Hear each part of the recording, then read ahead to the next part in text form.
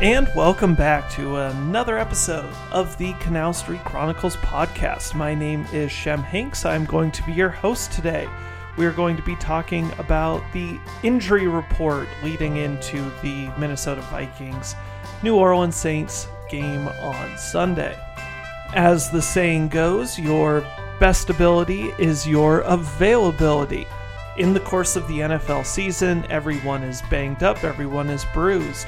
But who are the players who are going to tough it out? Who are the players that their injuries are just too severe that they cannot play in this game? In a one-and-done, winner-take-all tournament scenario, each moment, each player is so valuable. And so let's dive right into it and talk about this injury report.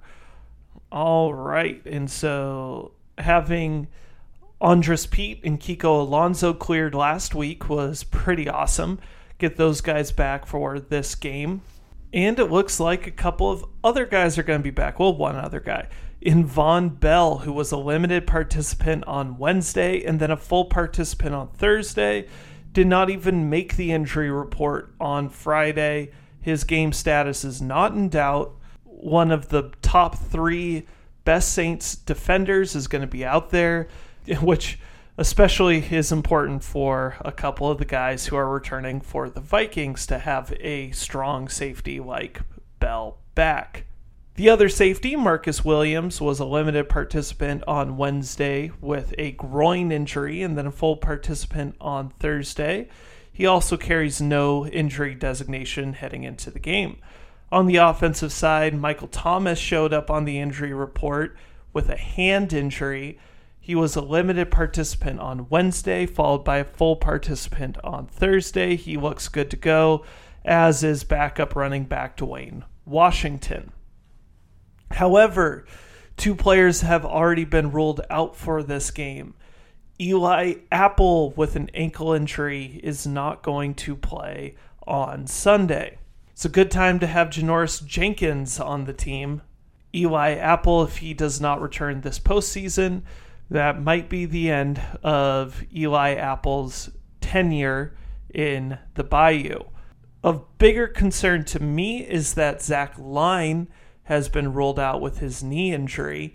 Having a big fullback blocker, guy who can sneak out of the backfield for little passes, little dump-offs, somebody that you could run a trick play to. It's tough to be without a fullback when you have a fullback on your team that you utilize in your running game.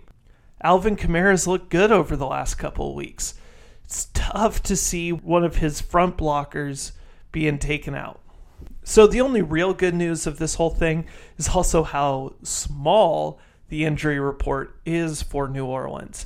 That injury report for the Vikings is extensive. Let's talk about a couple of the guys who were full participants. Safety Jaron Kearse and defensive tackle Shamar Stephen have both been cleared, as have running backs Alexander Mattison and Dalvin Cook. Dalvin Cook has been one of the best running backs in football. They run that Shanahan-style zone block scheme that Gary Kubiak brought over from Denver and Houston and Denver before that, where they want to run, go into play action pass, hit Stephon Diggs deep, hit Adam Thielen doing crossing routes. They have a couple of good tight ends with Kyle Rudolph and Irv Smith Jr., but this whole team is predicated on their ability to run the ball, and having Cook and Mattison at full strength, it appears, or as much as they can get them, full participants for 3 days. That's huge. And the illness bug has struck the Vikings this week, with Stephen Weatherly, defensive end, and Andrew Sendejo, safety, both missing Wednesday and Thursday with illness, and then being full participants on Friday.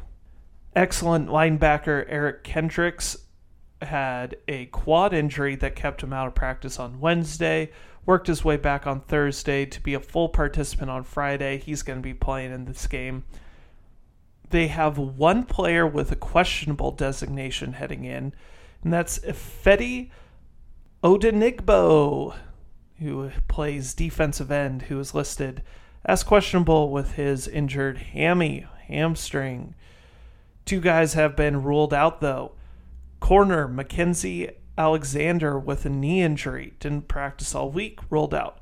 The other guy, Mike Hughes, was a full participant on Wednesday, became a limited participant on Thursday, and has been moved to the injured reserve since with a neck injury, leaving that Vikings secondary a little bit thin heading into this game. I forgot to mention that Xavier Rhodes also showed up on the injury report, but he was a full participant the whole week. Xavier Rhodes is going to have to pick up a lot of slack, but they got pretty good safeties, actually, from Minnesota, so they shouldn't miss their backup corners too much. But in good news, the All-Pro team was announced today. It should come as no shock to anybody that Michael Thomas made first-team All-Pro as a receiver.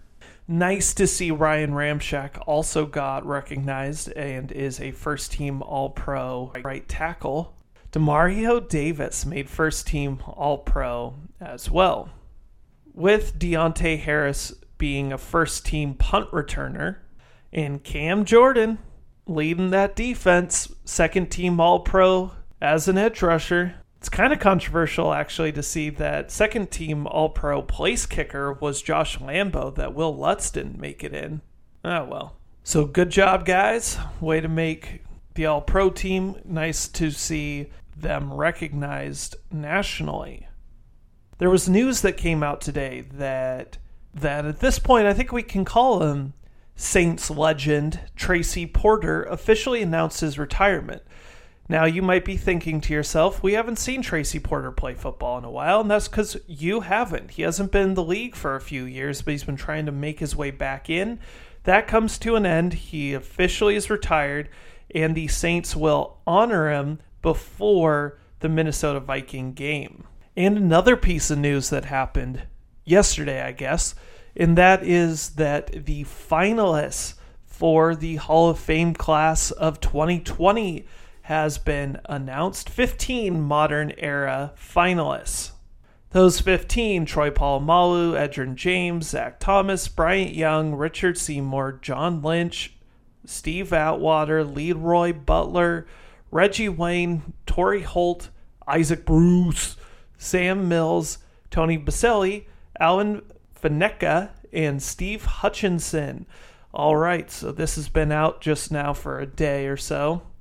The 5 guys who I think are going to make it in, that I completely reserve the right to change as time goes on, is first off, I think Troy Polamalu is getting in.